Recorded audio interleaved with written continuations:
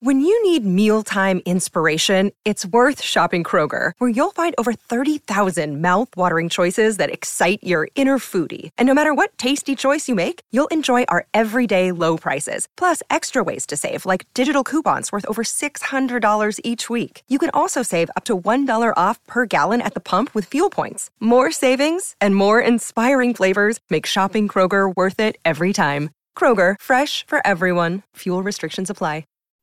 All right, welcome in. New edition of the Winning Plays podcast. I am Brian Robb. Now, in case you missed last week's episode, we had to, unfortunately, say goodbye to Rich Levine, who's going to be spending more time with the family going forward. He's just not going to have enough time to do the podcast on a week in, week out basis. We'll be checking in with him periodically, but moving forward, Winning Plays will still be continuing. A lot of people weren't sure about that. It is still going to go on. We're going to have a revolving cast of co-hosts, starting today with Ryan Bernardoni, formerly of Celtics Hub, but there'll be a lot of familiar names involved. Bijax, Luigi Tirada, and some new names as well joining me on a weekly basis here. So definitely stay tuned to Winning Plays each and every week going forward. Subscribe, rate, review us. Without further ado, let's go to today's show with Ryan. This is the Winning Plays podcast on the CLNS Media Network, the leading online provider for the NBA's winningest franchise. All right, brand new edition of the Winning Plays podcast. I am Brian Robb, joined today by Ryan Bernardoni, one of many revolving guest co-hosts in the weeks to come here at the Winning Plays podcast. But Ryan, you kick us off here out of the gate, and this is the first time we're actually going to talk this year during the season, Ryan. And I think that's a good thing right now, based on how the first 2 weeks went for the Celtics team. They've turned things around from a 2-5 start to now, I believe, 10-8, won 8 of 11 overall, including an 18-point win over the Rockets last night. And I don't know, like, what's your initial thoughts on how things have gone this year and where things are at right now, Ryan? Yeah, it's been an interesting start to the year, to say the least. Yeah, it's right. It's like there's two distinct seasons. It's like, oh, this was the worst case scenario, and maybe this hasn't been the best case scenario since then with some of the injuries. But it's been quite a significant turnaround since the meeting that was apparently not very productive, but turned the entire season around. But it's been good. They've looked in this run, I think, much more like what we expected them to look like in terms of a really active defense.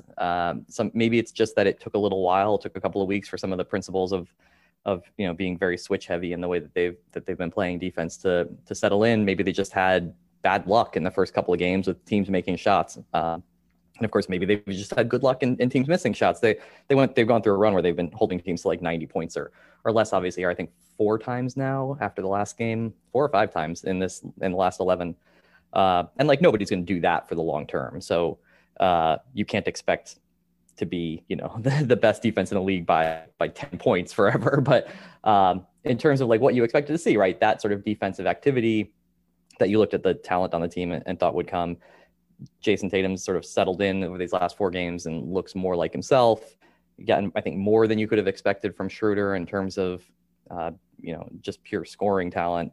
But then around the roster, you've seen a lot of guys who are sort of, this is what we had hoped for them: Smart and Horford and Rob Williams. And so it's been a really good run here of 10 or 11 games after the rocky start. And you hope that the first 7 games are just like, oh, that was just a blip. It's, if it had been 7 games in the middle of the season, it would have been sort of forgettable. It's just that we know it and talk about it because it was the beginning of the year. And we can't be certain about that.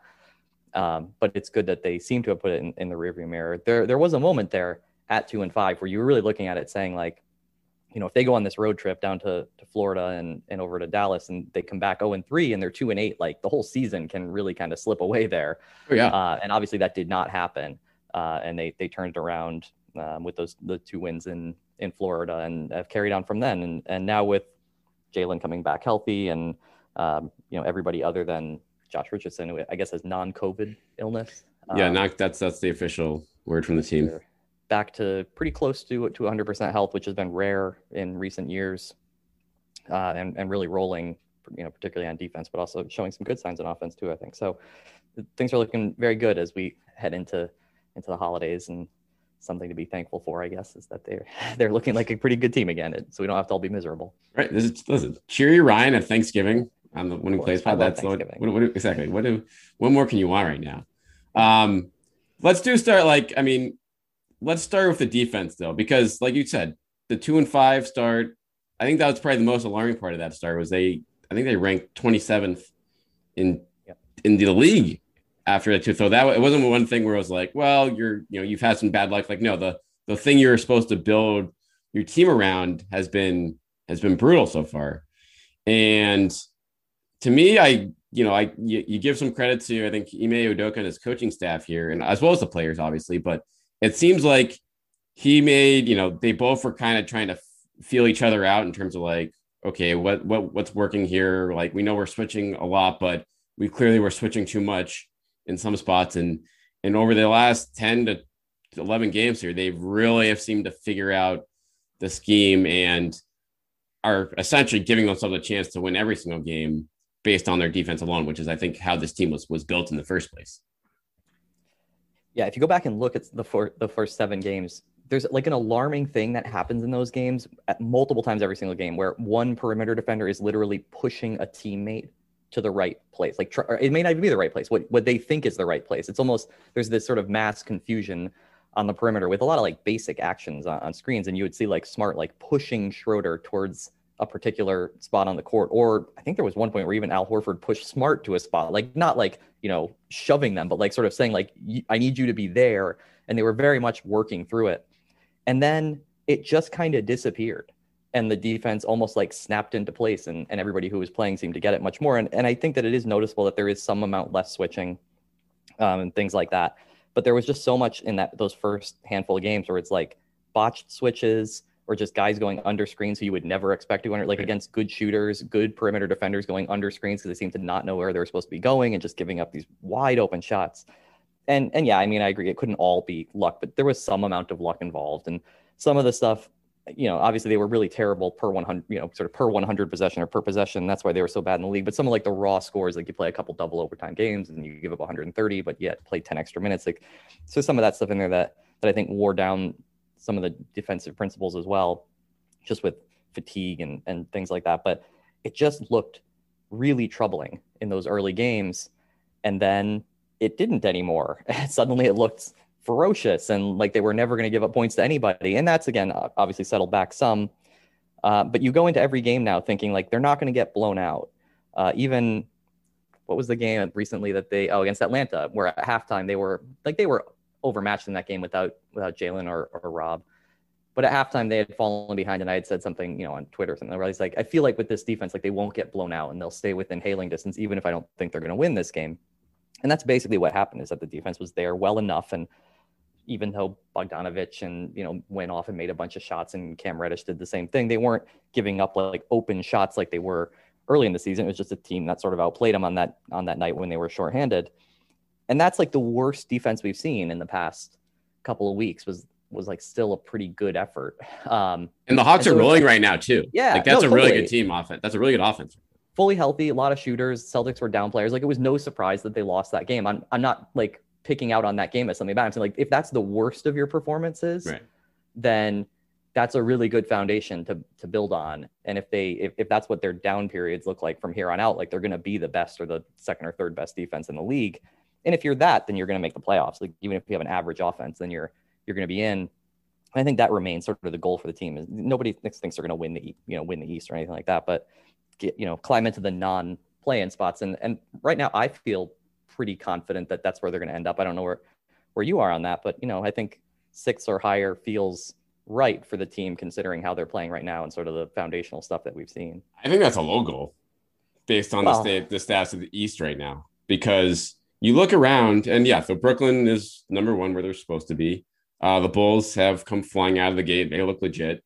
Miami is right there too. But then, I guess, So when you throw in the Milwaukee, right? The Bucks are going to be there, above. Right. And if the 76ers get Embiid back, and if I know they're saying that they're going to hold on to Simmons for 2 years, but if they trade him eventually for another good player and get healthy, because they have they're wrecked by injuries and health right now.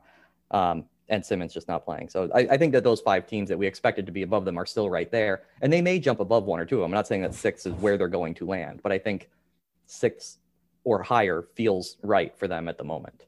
I think as long as nothing happens with Simmons, that I think the Celtics have to, it's unacceptable for them to finish below the Sixers in the standings if they don't trade Simmons, or if some type of, if they mend fences there with the team and to have Simmons back playing for them. Because from a talent standpoint, and with all the COVID stuff they've gone through with Philly, their strong start has essentially disappeared now. Both teams are at 10-8 right now. And yeah, Milwaukee's also at 10-8. They've been ravaged by injuries and COVID too. And so, yeah, it's tough to expect, the Celtics to keep pace with them. But thirdly, Philly, the Celtics have more talent here, and they've had their nightmare start right now. And I thought it was going to take them until 2021 to kind of get back to water here in the East. But now, since, no one's breaking away from the pack, and Chicago, they're a fun story. They're a really fun team, but I'm not sure they're going to be able to sustain what they have going on all year long. So I think with the tools the Celtics have, with the fact that they've shot so badly offensively and there's so much room for improvement on that end of the floor, I think, top 4 is very much a reasonable, and I think honestly should be an expected goal for this group, particularly if Brad Stevens, decides, hey, this team may be worth investing a little bit into in a season that's, I don't know, pretty wide open, at least from an Eastern Conference standpoint, as long as Kyrie Irving is watching from the sidelines. Yeah, I agree with most of that. So when you said that, it's prerequisite that they finish ahead of Philly, it's hard to judge there. It's possible that Philly has Embiid come back from what is a very prolonged and kind of troubling COVID, right? I mean, that's what he's been dealing with, I believe, right? Yeah, but I bet, when you're out for 2 weeks, the reconditioning for that, I think that's just makes sense for a guy like that who's so injury prone. They probably are sure. We just have to, No, I'm not faulting them for it. I'm saying that I think they're probably doing the right thing, but we saw with Tatum how just because you come back doesn't mean that you're back from something like that. And it could be that gives him a very difficult season and derails their season, or he might come back and pick right up where he left off. We just don't really know. So it's hard for me to say that they should definitely finish above Philly. Playing without Simmons to begin the year when they were healthy, they were really good. And so they may all come back and be that way. It's just really difficult to tell right now. I think their entire starting 5 missed their last game, and then they ended up winning it. But it's just, it's a difficult team to predict right now. So coming into this season, this was not any amazing thing. I mean, I think most people had sort of similar tiers. My tiers for the East were first, tier 1 was Brooklyn and Milwaukee, who I thought would finish both teams somewhere in the top 3. Philadelphia was alone in my tier 2. I thought they would finish somewhere in the top 5, anywhere from 1 to 5. And then tier 3 is where I had the Celtics, which I thought 3 teams that they could finish anywhere from 2nd to 9th, and it wouldn't really surprise me. And that's the Hawks, the Celtics, and the Heat. And I think that's still sort of not finish in the playoffs, into the direct playoff spot. They're having a really difficult time, even though they've gotten healthy and we're rolling. So they've been sort of up and down. I think Miami, general perception is maybe better than what they really are. The Celtics, it's probably worse than it really is, just because the early season stuff sort of sticks. But that's 6 teams, and you can swap, Chicago and Atlanta there. But the sort of point of it is that it only takes 1 team to jump in order for the Celtics to be in 7th. So that's why I don't think it's a guarantee or bare minimum that they will make that spot. Any one of those teams above, other than I think Brooklyn and Milwaukee, if Milwaukee ever gets healthy, you're always at risk of a team like the Knicks jumps up, or Chicago, or I think Charlotte and Washington, right? Who I had much lower. I thought they would top out at a 6 seed, and I don't really think that that's wrong. But there's just so many teams that if you're one team can always jump up and have a good year and finish 4th or 5th and push the team who you think is 5th or 6th best down into the play-in spots. But that's where I think the defense sort of sustains you, is that if they're a top 3 defense, they will finish in the top 6. It's very hard sort of mathematically to not get there. And if they're not a top 3 defense right now, but they've been the best defense in the league over the last dozen games or so. So I think that's really what you're going. And again, to go back to sort of where we started, it makes sense for them to be a good defense. They have a lot of defensive talent. And I don't know if they have number 1 in the league defensive talent, but they seem to have a good system that's really working and that fits their talent. And there are things that could be frustrating in there, like the players that Ime Udoka is choosing to play, where Nesmith and Pritchard and players like that who are weaker defensively, make a lot more mistakes, are simply not playing.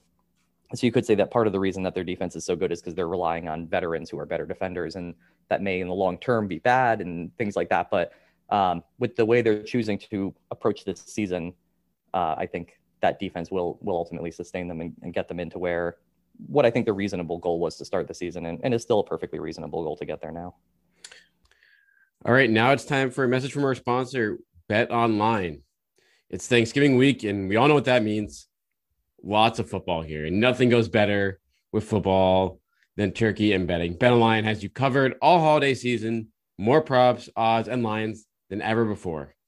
Bet Online remains your number one spot for all the sports action this Thanksgiving. You can head to Bet Online's new updated desktop or mobile website to sign up today and receive 50% welcome bonus with promo code CLNS50 to receive that bonus. And it's not just football. BetOnline has pro and college hoops, NHL, boxing, UFC, even your favorite Vegas casino games. Don't wait to take advantage of all the amazing offers available for the 2021 season. BetOnline is the fastest and easiest way to bet all of your favorite sports.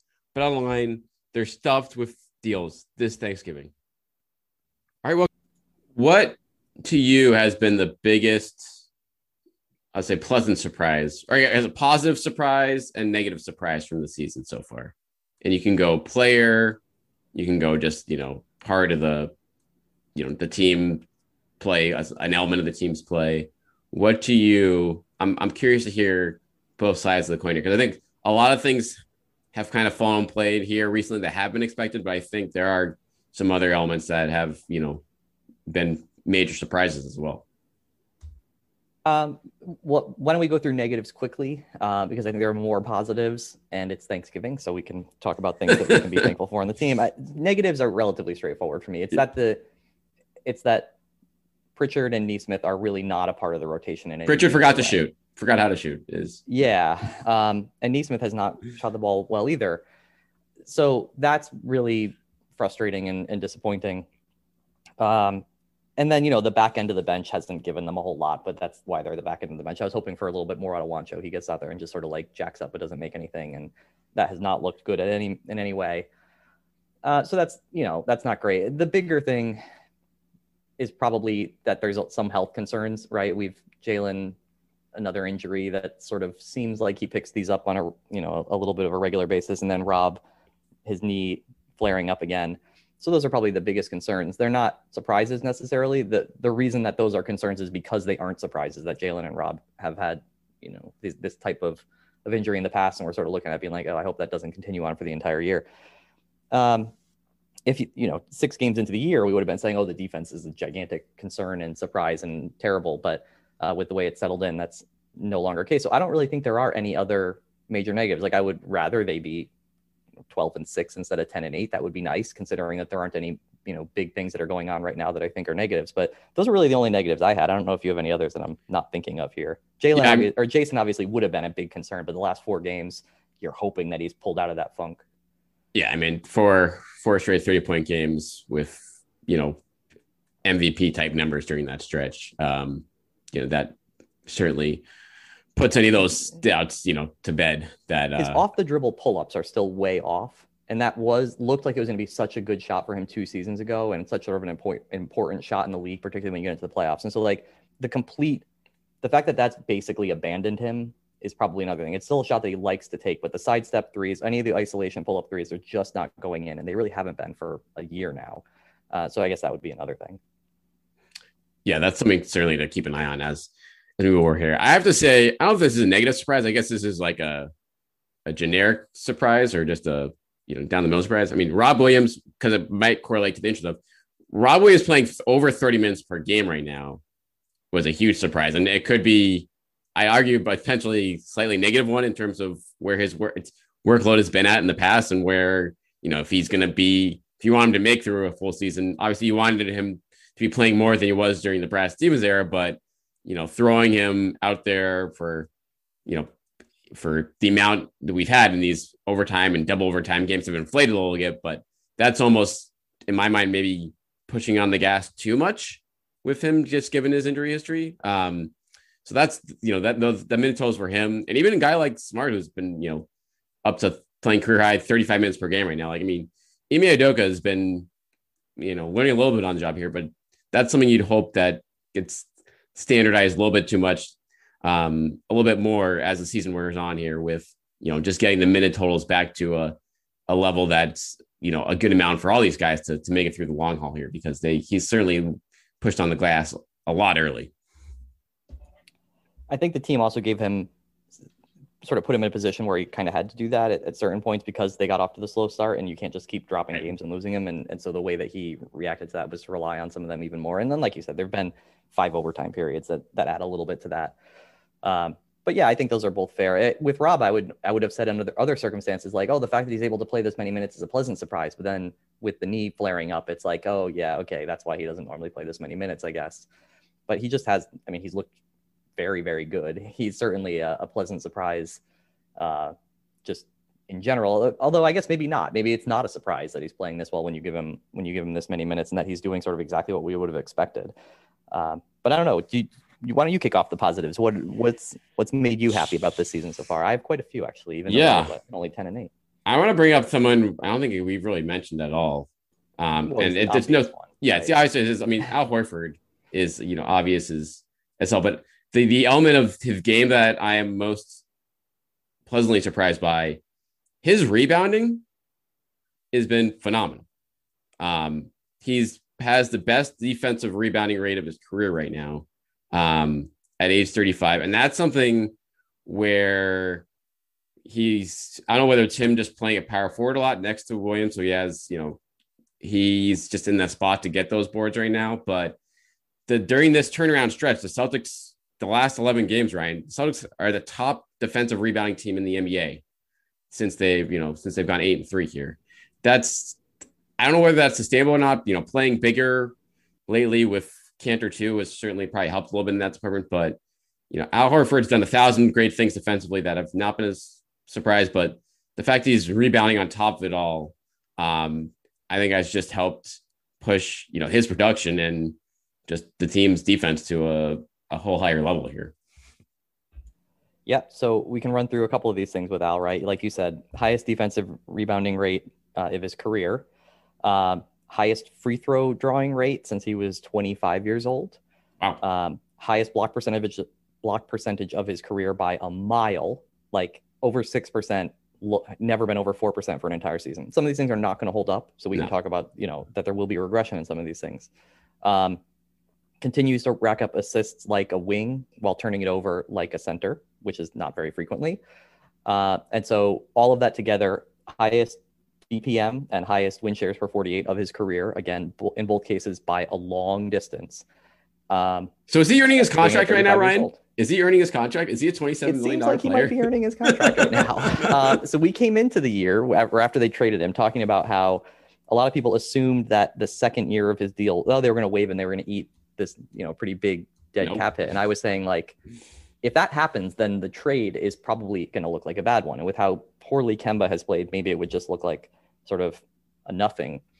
But my point was, like, the amount that you're cutting, you hope that he plays like a $13 million player. And so you aren't waiving him because you're only talking about like the incremental amount that you're giving up, because you knew he was going to play a heavy workload here, and especially with only one season left. Like, would he be so bad that you wouldn't keep him for that amount for a 1 year expiring, even if, knowing that you might even just want to use him for trade in the middle of the year or something like that? He'd have to be really bad to be waived, I thought, unless there's just no way for them to get cap space. Like, you could talk about it because there were moves that came afterwards, but you're just looking at it at the time saying, like, I don't think that he's dead money next year. I think the team is certainly hoping that he'll be able to play.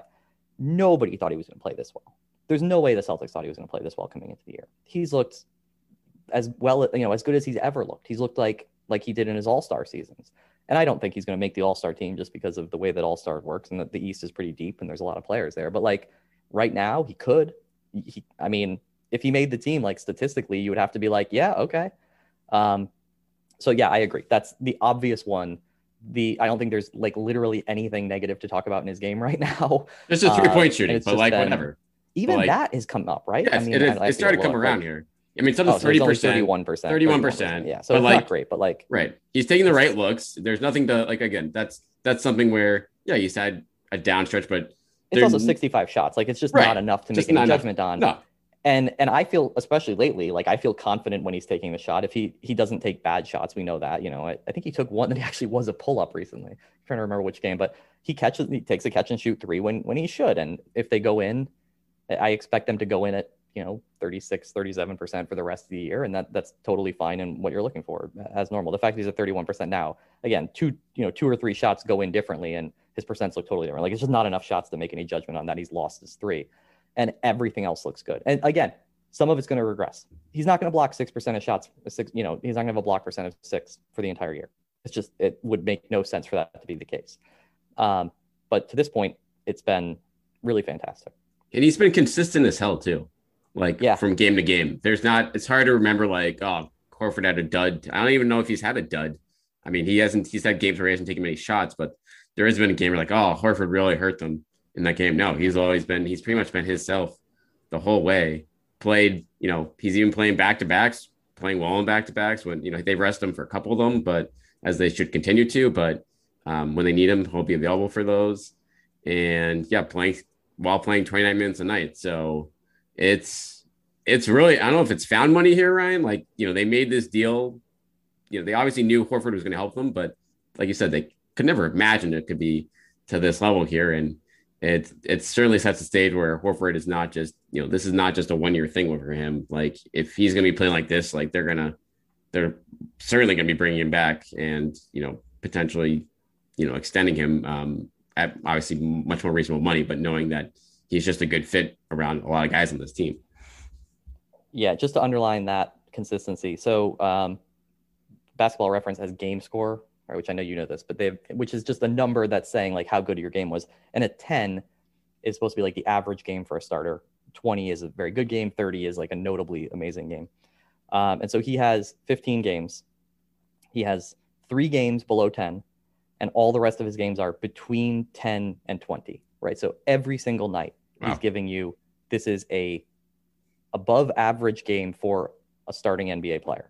And there's no games over 20. He's not giving you triple doubles. He's not giving you anything like that. But like, that's not what they need him to do. It's not what they're expecting him to do. Just every single night, he goes out there and plays to the level that they need him to play to. And that's mostly an offensive stat.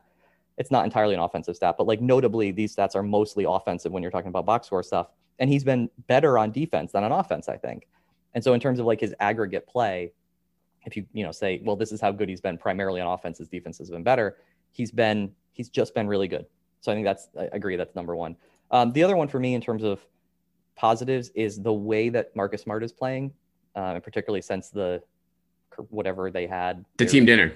Their team dinner, him calling people out, whatever it might be.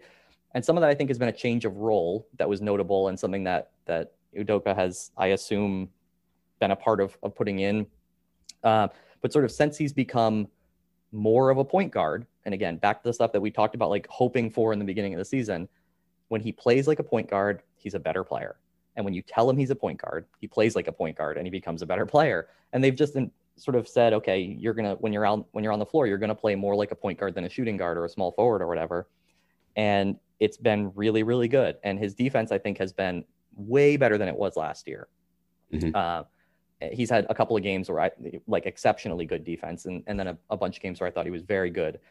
And on offense, it's just been what we were hoping for, right? Sort of fewer bad shots. There's still some, there's always some, but fewer bad shots, but running a reasonable offense and assists and low turnovers and getting all the stuff that you expect to get out of him, because you don't want him thinking that he is going to score 25 points a game. Because if he thinks he's going to score 25 points a game, or that you need him to score 25 points a game, he's going to score 14 points a game on 25 shots. And you know, those are the games that you're trying to scrub out of it. And so I think that that they have found the right role for him in the last couple of weeks. And that, again, if that's sustainable and it doesn't revert back to some of the bad habits we've seen from him in the past, I think that that's been a notable positive on the early season. No question. I mean, it's like the team, it's been a tale of 2 seasons for him since his blow up at Tatum and Brown. And I mean, I don't know what you wonder, you know, what was said to each other in those meetings. I mean, and we don't have to rehash that whole situation, but, you know, Smart was just as big of a reason that the team was 2-5 as anyone on the roster at that point. He had come out to the gate, shooting too much, doing all the stuff that he had kind of fallen into a little traps to when they are asking him to do too much. And his turnover rate was very poor in those first 7 games. But as you said, like the turnovers are way down. The defense has been phenomenal. He's actually leading the league right now in steals, Ryan, 2.3 per game.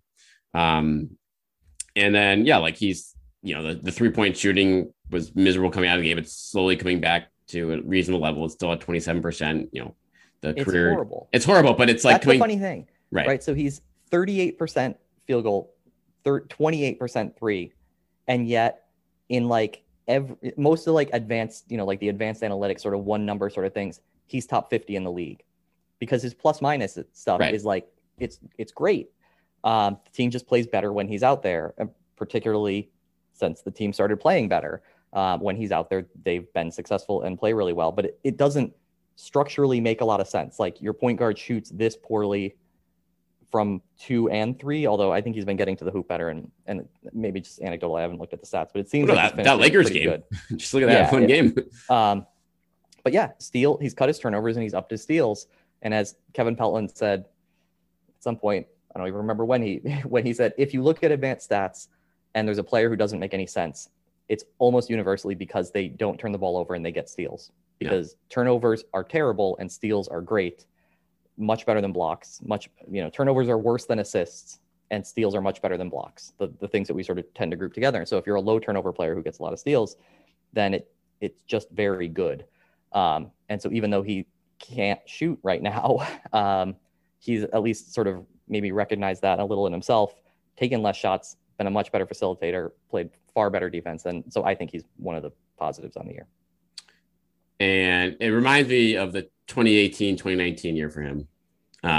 When Kyrie's full season, the season that went terrible for the Celtics overall. But for Smart, he was fantastic that year. Just in that, secondary playmaking role or primary playmaking role with, when the ball was not in Kyrie's hands, just shooting less, being an absolute force defensively, not turning the ball over at all, just the best of both worlds on that front end. It took him a little while to get back to that, or to maybe just accept that role, or for the Celtics to get him in the right spots for that role. But now, like you said, in these last 11 games, he's doing it. And despite, really making him, like, just imagine if he starts hitting some threes next month, like how positive effect will be on the offense. So that we'll go over there. But I got to give an honorable mention for the surprises.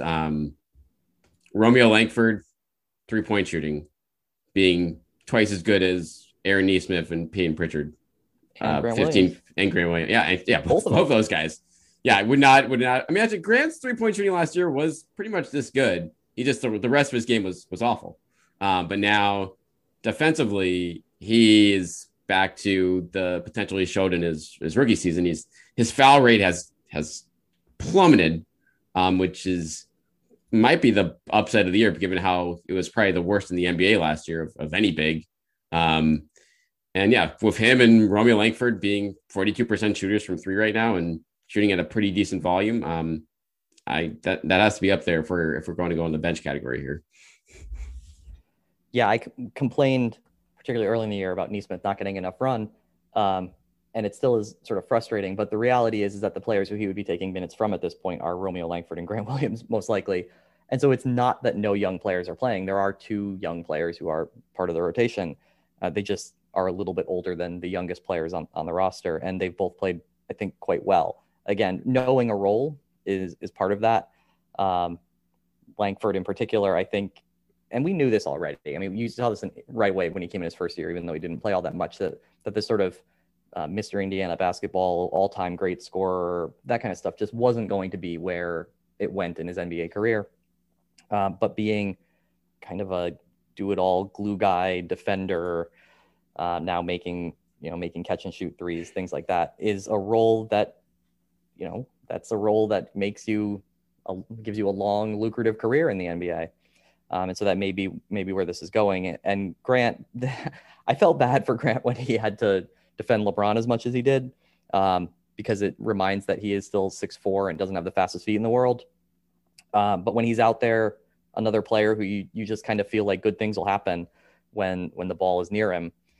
And so those have been really positive. And I think that's sort of why I've had to lay off on the complaining about Neesmith stuff, though. It's just like, well, it's not that he's not playing any young players. The negative in there, I think you would have to say, is that the part of the bench units that they've been playing for still haven't been great. The team has been, the team is significantly more negative with Grant and Romeo on than it is with some of the more veteran guys who have been part of the rotation. Smart is actually, just talking about the best cumulative on-off for anybody on the team. But yeah, I think that's fair, that those guys have shown the skills to be valuable role players going forward. And the sort of annoyance with not seeing Neesmith is almost that you thought that like he was the one who could establish the most trade value, and that it was like, oh, we need to have somebody for a trade, and it most likely would be Neesmith or somebody who can sort of break out. And those guys, it's kind of lower ceiling players, it feels like, but it doesn't change the fact that you need players who fill all these roles down your roster, and they do seem to be establishing themselves as good NBA players. I mean, do you want to keep going with positives, or? Yeah, if you have any other honorable mentions that you want to throw in for kicks. Yeah, so I mean, I think, again, we sort of already mentioned Schroeder's scoring, especially while Jalen was out. Not a surprise, but I think Josh Richardson's played better than I maybe expected as well. He's been part of those bench units that haven't actually like totally performed all that well. And he takes shots that frustrate me. He still does like to take pull-up twos that you're just like, why are you taking that shot? But his defense, I think, has been really good. And particularly, again, when Jalen was out, like the team needed guys who could get you some baskets during periods of the game. And I thought that he stepped into that role well. And again, sort of quieted the complaints about why isn't Neesmith playing? It's like, well, if Richardson isn't doing anything to lose his spot, are you really going to take it away for a player who to this point hasn't proven that he really has earned those minutes either? So I think that, again, honorable mention, sort of Richardson's been pretty decent. Agree. I mean, again, like the rest of the team, that West, the Florida trip and then Dallas, like Richardson, I think was pretty god awful for the first 8-9 games of the year on the whole. But then everybody was. Everyone was. It was just like everybody. Yeah, it really was. I mean, and Horford has always been good from out of the gate.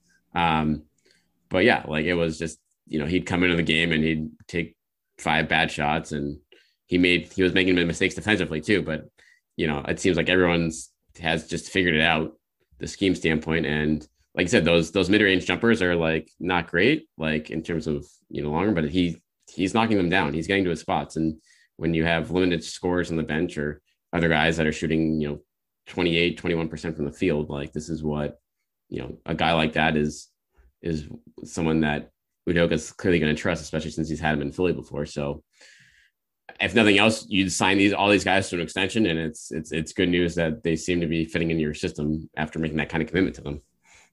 Yeah. And again, to go back to that sort of trade value thing, it's Richardson add the extra year to his contract early in the year. You were sort of like, oh no, why did they do that? And now you're like, maybe there will be teams out there that if the Celtics decide they want to go in a different direction midseason or need to rebalance the roster in some way, then maybe that doesn't look so bad if he's averaging, decent number of points and playing in a way that's a lot of teams could use somebody at that position. So good stuff. When when they've been playing well for the last dozen games, everything seems positive, right? We can all just ignore the early season trouble. One more before we move on, which is somehow, I don't know how this is possible, Robert Williams, highest true shooting percentage of his career. Not possible. He's been above 70% every year. How is he playing this many minutes and still over 70% true shooting, and in fact, the highest of his career? The answer is that he only dunks, right? His usage is 0. But somehow he has playing much heavier minutes load, maintain the fact that he is a monster offensive finisher. Which is he has to shoot more, by the way. I love that. I mean, his teammates must love him for his willingness to kick out on almost every single offensive rebound he gets, that he isn't going to dunk immediately. But some of those, like, and Ime actually talked about it being like, hey, you need to actually look at the rim on some of these and not kick it out when you have a 6'3" guy on you. A lot of tap outs, a lot of the very violent tap outs, and a lot of them turning into turnovers. So he's still turning the ball over too much for somebody that plays the way he does. But in total, you look at him as a player and you're like, boy, this is a lot of fun. And it's been helpful to the team. So I think that's, it's all good. I just think it's funny that, like, you had told me before the season, like, oh, he's going to play 30 minutes a game and he's going to have the highest true shooting percentage of his career. I'd be like, that's not possible. Like it's just that's like DeAndre Jordan numbers. Like it's just not possible. It's been wild. It's wild to see. And I mean, we're only 18 games in for him, but it'll be fascinating to see where that number ends up at the end of the season. All right. So let's look at this now, big picture wise. I guess I was looking at their schedule coming up, Ryan. And so they have, I think, after they had a couple easy games with the Rockets and the Thunder over the weekend here. But now the next month is essentially a gauntlet. I think the only teams that are under 500 that they play in the next, 14 games are San Antonio and Toronto. And Toronto is a solid team. But beyond that, it's, a bunch of playoff teams or a bunch overachieving teams like Cleveland up until they face the Wolves on like December 27th. And there's a 5-game West Coast trip in here. So this should be a pretty useful evaluation tool for Brad Stevens as he, decides what he's going to do with this group. He has a number of different directions he can go in with the talent, the contracts he signed these guys to. But like, what do you read into what's coming up here and what, the brass is going to be watching for in terms of how they decide to move this season in? Yeah, and it's worth throwing out there that even the Timberwolves are they actually waste to the league right now. Everybody they play fires their coach after, and they're dominating. It's crazy. And they also have a lot of like weird travel in here, and there's a couple of back-to-backs, right? I think they lead the league in back-to-backs at the end of the year. Yeah, they've got Utah, Portland, that's a brutal one, and then Lakers, Clippers back-to-back, all in the same, a couple days in between, but all in the same week, basically, all on the road. And then you finish it up playing the best team in the league in the Suns. We just need to be reasonable and remember that they're playing probably the most difficult schedule in the league over the course of December. And so they're going to lose some of those games. And that means that they'll play a much easier schedule later in the year. And you just kind of have to stay as level-headed as you can about it. But yeah, they may very well dip back under 500, right, through part of this play. And it's just because like, hey, you're playing a brutal schedule and you have to make it up later.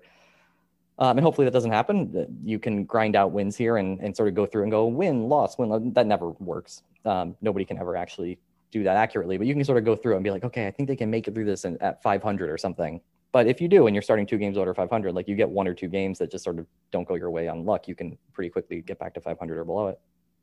And so that's really all it comes down to is like, don't overreact to losses against, if they get blown out on December 10th against the Suns at the end of a 5-game West Coast string where they just played double back-to-backs. Like if they lose that game by 1 million, that's just because that's what happens. Like it's a schedule loss, like also against a really good team at the end of a road trip. And then they come back right after that and play Milwaukee and then Golden State. So they need to scrape out wins where they can. They have enough talent to win those games, but that people will have to remind me of that too when I'm freaking out because they've lost 7 of the last 10.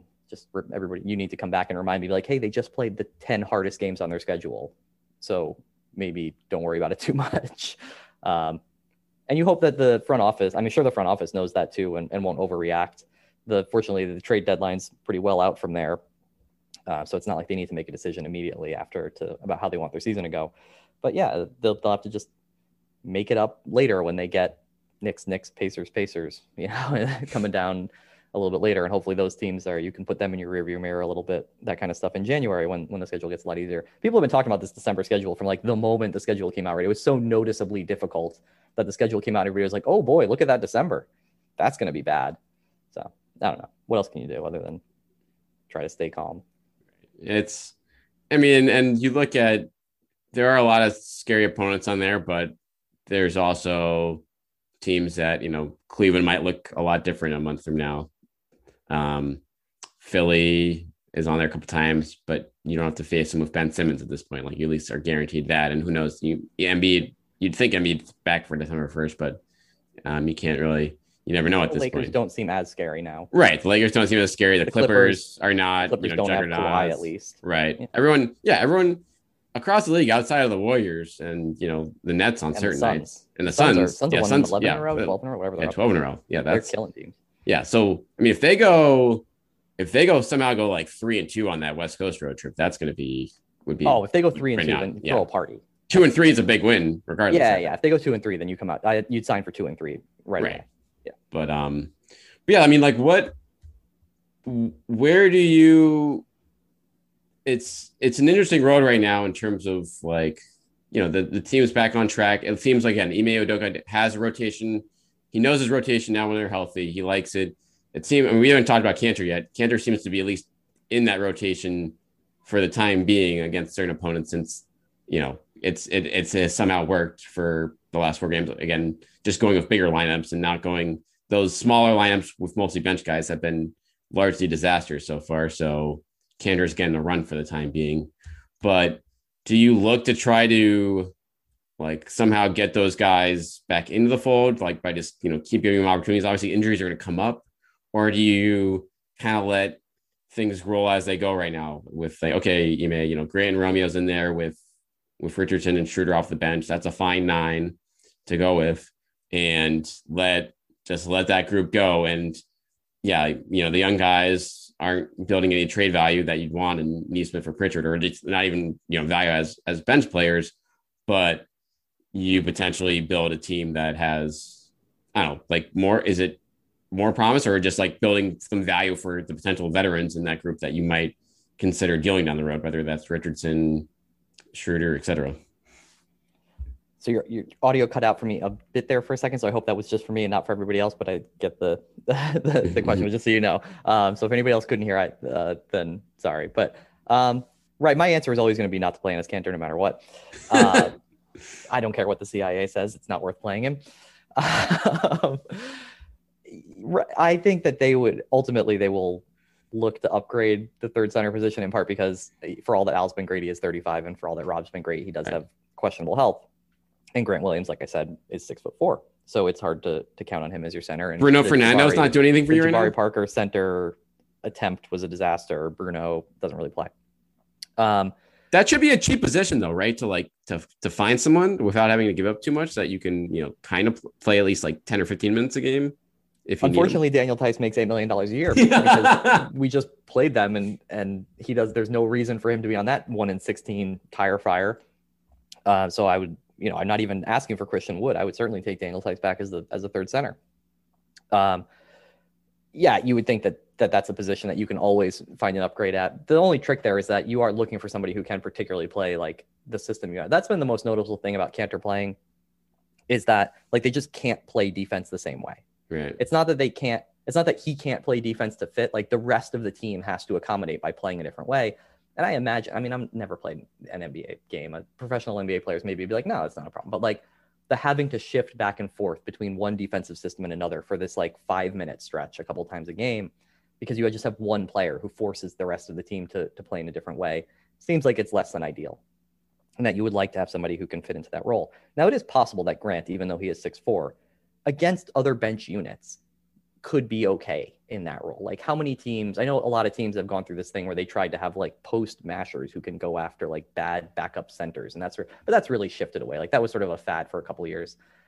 There just aren't guys who scare you on other bench units. Now you can run into some matchups where the sort of rotations don't work out and you get stuck with Grant Williams defending Joel Embiid for a couple of possessions. You're like, oh, that was a mistake. Don't want that to happen ever again. But as they add more guys, like the minutes that you want to come out of the rotation would still be like less Kanter, right? Right. Jalen back to his full minutes load as that ramps up. And then you just get back to a spot where it's like, we have a lot of guys on the team who can play a lot of minutes because they're good players. And like, that's why it's ultimately a good team, right? Like Jalen and Jason are going to play a lot of minutes. They just are. Marcus is playing probably too many minutes, but that will reasonably come down when they get back to full health and they have Jalen back and Josh Richardson back and all that. So you have this sort of natural 3-man rotation or 4-man rotation with Romeo at like the sort of 1 and 2. You've got your wings in Jalen and Jason. You've got your center and big men in Al, Rob, and Grant. And I think that's your natural 9. Now, the caveat to that is that the regular season is long, and we just talked about how difficult their schedule is going to be and how they have weird travel and a bunch of back-to-backs. So everybody's going to play. Everybody has to play. There are positions that I would ideally like to upgrade. there are positions where I would like to see some of the young players get a little bit more run and actually play better when they get that opportunity. But at the moment, it's hard to complain about anything, right? Like, that's why I said, like, I've had to sort of cool it on complaining about Neesmith, because it's like, well, I don't know everything. It appears that I was wrong. Great. I would rather be wrong and the team win than be right and then continue to lose. So it's hard to complain about any of that stuff. And some of the things maybe get upgraded in the middle of the year. But as they go through this stretch, if they stay healthy, then I think you're looking at a really strong 9, and then sort of 10 through 12 that are going to play some based on where you are in the schedule. And then a couple guys all the way at the end who are, like, unfortunately haven't worked out really at all. And the reason they got picked up in the first place is sort of circumstance, and everybody has, nobody's 14th guy plays a lot, because if they did, they wouldn't be the 14th guy. So, well, it's also nice now too, from that standpoint, like you said, like they have that, they can just stay that course, but they actually do have some movable salary for a change. That won't hurt them at all. I mean, they in addition to having a TPE, which, I mean, we'll go down this road further, but they're in the tax right now, and it's probably, they're not, they're not going to add more money without, unless it's like turns them into a bona fide contender, which I don't think that trade is out there, but they can, Hernan Gomez, like, that's $7 million. You can, attach a pick to and maybe get, like you said, one of those upgrades you're looking for at the center spot, or, different part of the bench, or you can open, if guys like Richardson is, having a really good year, and there's some contenders that think they're one player away and might, want to do some interesting bidding on a guy. If the market's pretty soft out there in terms of talent like that, that's an option they can go to. So it's good to have multiple avenues, and it's lining up right now where they at least will, even if a couple of the guys they hope would be building value, and Pritchard and Neesmith might not be happening this year at all. It also looks like you don't have to, hold on to your assets for Brad Beal, because they're seemingly happy and playing well down in Washington. So maybe you can trade your draft pick without being quite so concerned about what else might come there. Same with Zach LaVine, right? It doesn't look like they're not gonna be afraid of that contract and move off him either midseason. So it does open up some sort of possibilities in terms of being more okay with moving that first round pick if you're looking for an upgrade. And it'll depend on where they are. Because if they get to the trade deadline and they still look like and the last 12 games have been what they looked like instead of the first 7 games, then they're obviously going to be a lot more aggressive in terms of how they use it. To me, Richardson's the one that's most interesting. Hernan Gomez, because he's just not playing, like, it's a negative value contract at this point. Whereas Richardson, I think you could say, it's sort of a neutral value. And because he plays a position that you would think that some of those minutes could go to Neesmith and Pritchard if they are able to reestablish anything. But again, like we talked about, that's not a knock on him. He's playing well. They don't have to do anything. So it's not like this isn't one of those cases of, like, you got to get off this guy. Like, can we add 2 picks to him and upgrade there or something like that? Like, it's entirely a question of roster balance. And, like, they have a lot of sort of smaller wings. And as we've been talking about for basically since, like, Marcus Morris left, right? Like, they are missing the big defensive 3-and-D wing. So is most of the rest of the league. There aren't enough of those guys around. They're hard to get. They cost you a lot to get. There are, a few of them out there, but you are talking about roster balance, not about underperformance from these players. Other than Hernan Gomez, who just looks like this may be his last contract in the NBA or something like that. But so it's good. It's lots of positives because they're playing really well, and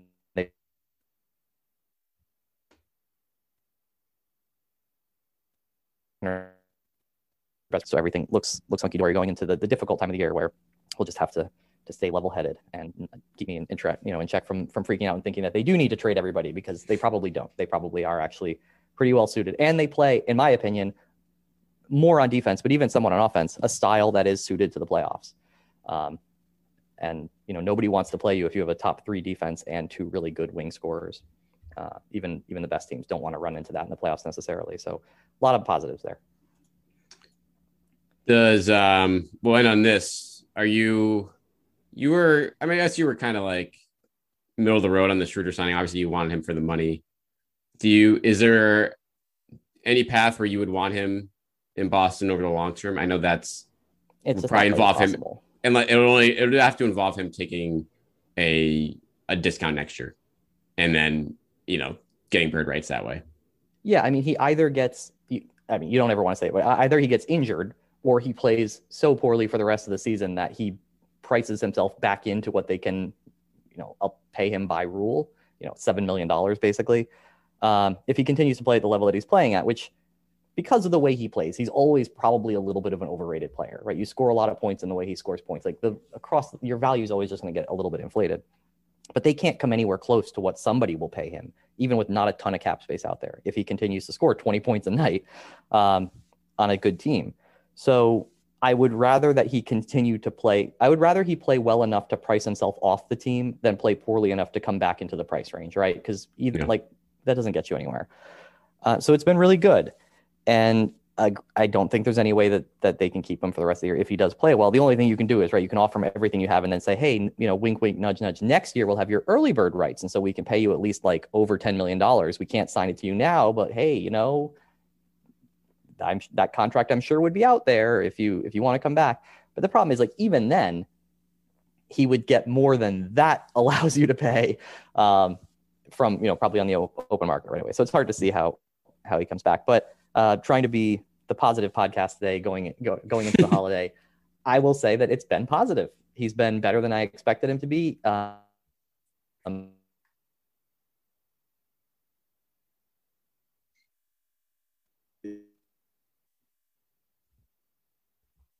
He's doing it well. He looks, quick and athletic and healthy and looking good on what he's doing. And long may it continue. And if he goes off and gets a big contract in the offseason, then it worked out well for everybody and no hard feelings.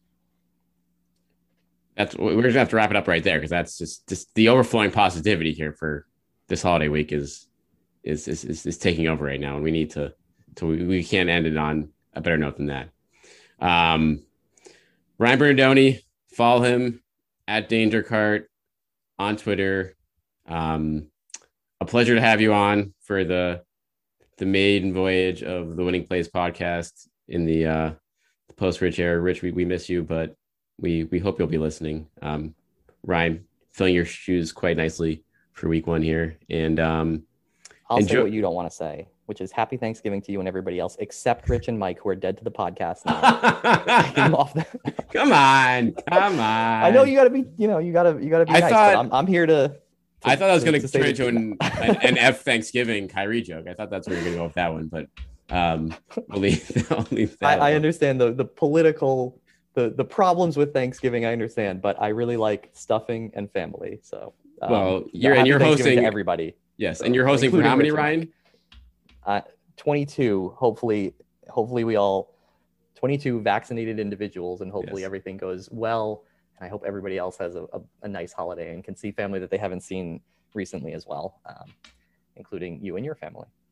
Amen to that. We'll get I just want you all for a report on how it was feeding 22 next week, since that's an endeavor that my wife and I would always be afraid to attack. But I hope you have a great time, family. I hope everyone out there has a great time with their family or friends or whoever you're spending time with this week. And we will be back with you guys next week to see how if this other good times continue to roll here.